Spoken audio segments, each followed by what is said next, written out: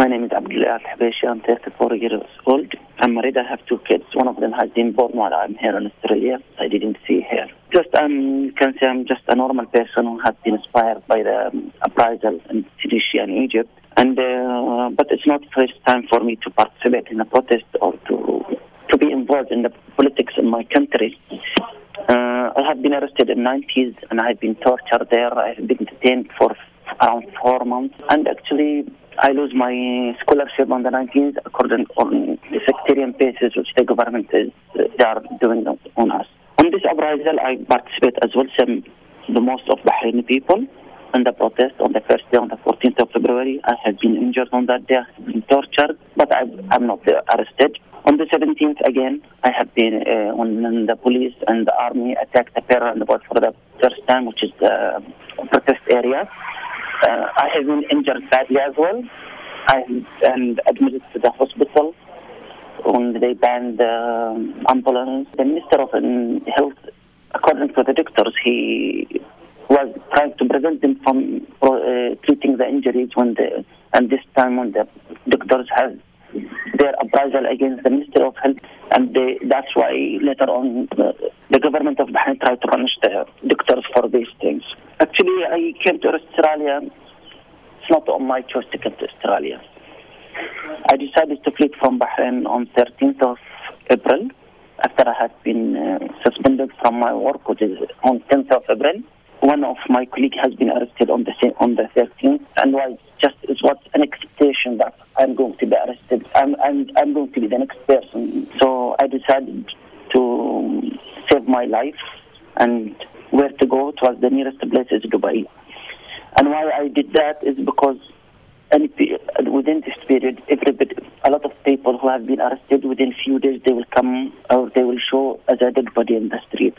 So till that time, there were around 6 or 7 persons who have been arrested, and later on they are dead persons. So that's why my concern that they are going to arrest me, and why I will allow them to do that, and why I will allow them to.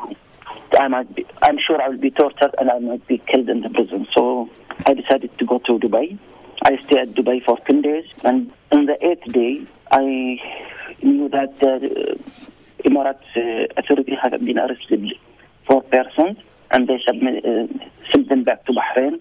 So I decided to go out from Dubai also, but honestly, I don't know where to go at this period. So it was the easiest way, the easiest country maybe it was Thailand, because I don't have to process any visa, nothing, just to flow to Thailand, and that's what I did. I stayed at Thailand for a month. Honestly, it was the worst month I ever lived in all my life. It was very difficult. I was alone, nobody there. My money was running off. I'm worried about my family back home. I have a kid, I have a wife, I have full family, brothers, sisters, big family I have back there. And the news which was coming at this period, it was very disaster and very difficult. I saw some spies, or what you want to call them, some people who's working with the Ministry of Interior. I saw them at Thailand, and those people, when I was arrested on 90, they tortured me, and I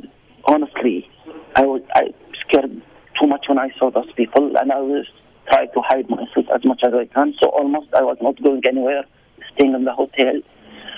I feel how lonely I was, and it was really, really a very difficult period. So I was deciding to find a safe place so I can survive the rest of my life and unite with my family again. So it came to my mind USA, UK, and Australia, which is as 3 countries, I can choose one of them, or that's what I think. But actually, I was not choosing. I applied for those 3 countries, and for US visa, it's taking a long time, their process. I have to do for interview, and the appointments for interview, it's taking so long. For UK, actually, they refused my visa. But I did, on all of them, I applied as a tourist visa, and I have guaranteed the tourist visa for Australia. I flew from Thailand after exactly 1 month I've spent it there. And the flight from Thailand, from Bangkok till Sydney, it's 9 hours. Getting out from Thailand airport also, I don't know what's going to happen. Even the same thing it was in Bahrain airport, same thing with Thailand airport, Dubai airport, that I might be arrested there. So, I was a little bit worried about these things. What will happen next? Am I going to be safe or what? From Thailand till Sydney, it was very difficult, 9 hours for me. I didn't sit on my chair there. I was just standing, walking in the plane most of the time. Even the cabin crew was a little bit scary about me or something like that. But I told them that I have a kind of phobia, and honestly, it was not that. Just I was worried about what's going to happen next. Am I going to be safe? Am I going to reach Australia or not? And when I reached the Australian borders, some of the immigration staff, honestly, they treat me very bad. I was not expecting that to happen to me in one of the countries who's supposed to be a human rights country, or that's what I think. There are people there, all of them supposed to be there, caring about the human rights.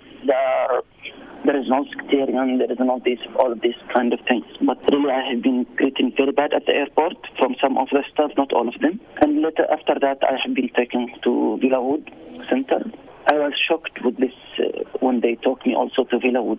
Why I'm detained, what crime I have committed to be detained there. I'm fleeing from my country, from the prison, and now they brought me and they put me at the prison also. So what's my crime there?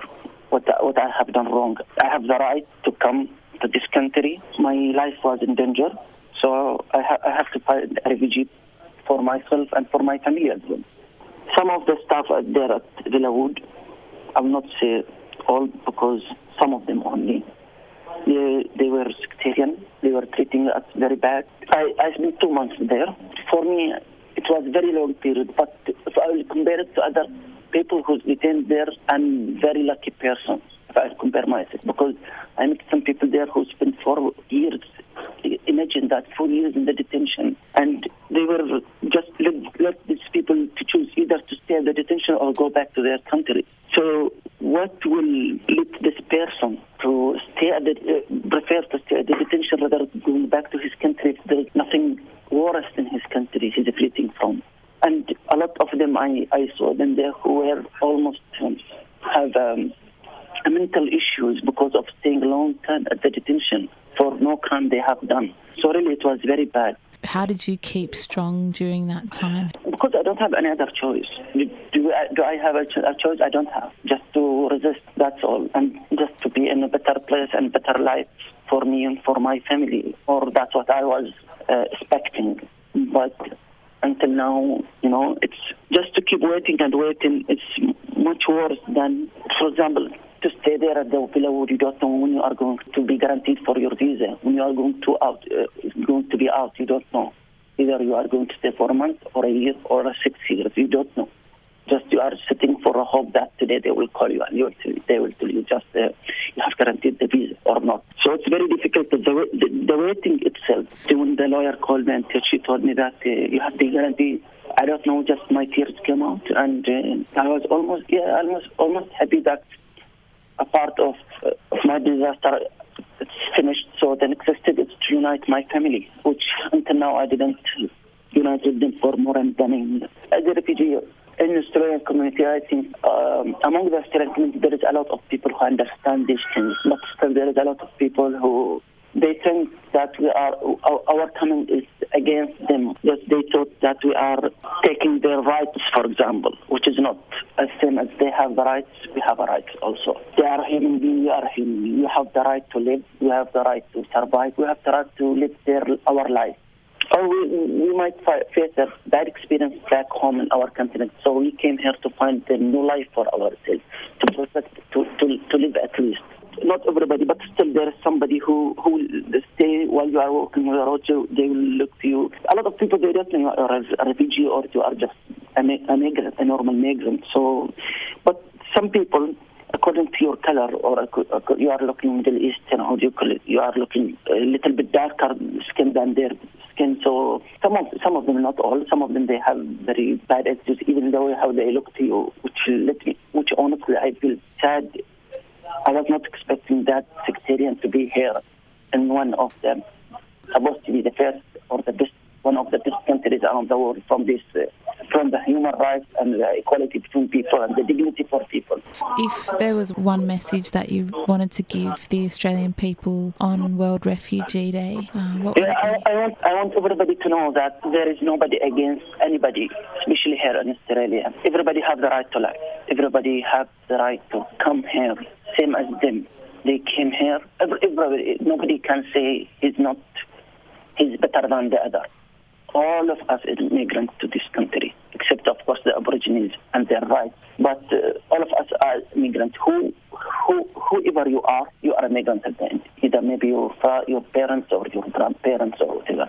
So each person has the right to live each bit. And I want to just pass a message to those who have just passed away yesterday, I guess, when this ship sank out. I think the government of Australia have to take their responsibility against those people, because what I understand that they send a rescue or they send that a message for Canberra that we are in that situation and nobody helped them. I need everybody to understand why those people coming by this way.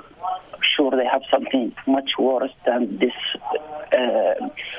than their trip on this dangerous situation. So there is something move them out to come here. So just understand that and put yourself in those people's situation and you will feel it later on. Also, I have the right to see my family back. And I have the right to see my babies.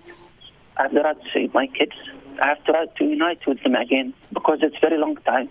I never be away from my family that much. Especially that I have a newborn baby. I didn't see her, and I have a boy, which I miss him too much. And I'm sure he do the same. So I ask the Australian authorities just to their visas so I can unite with them again. Thank you.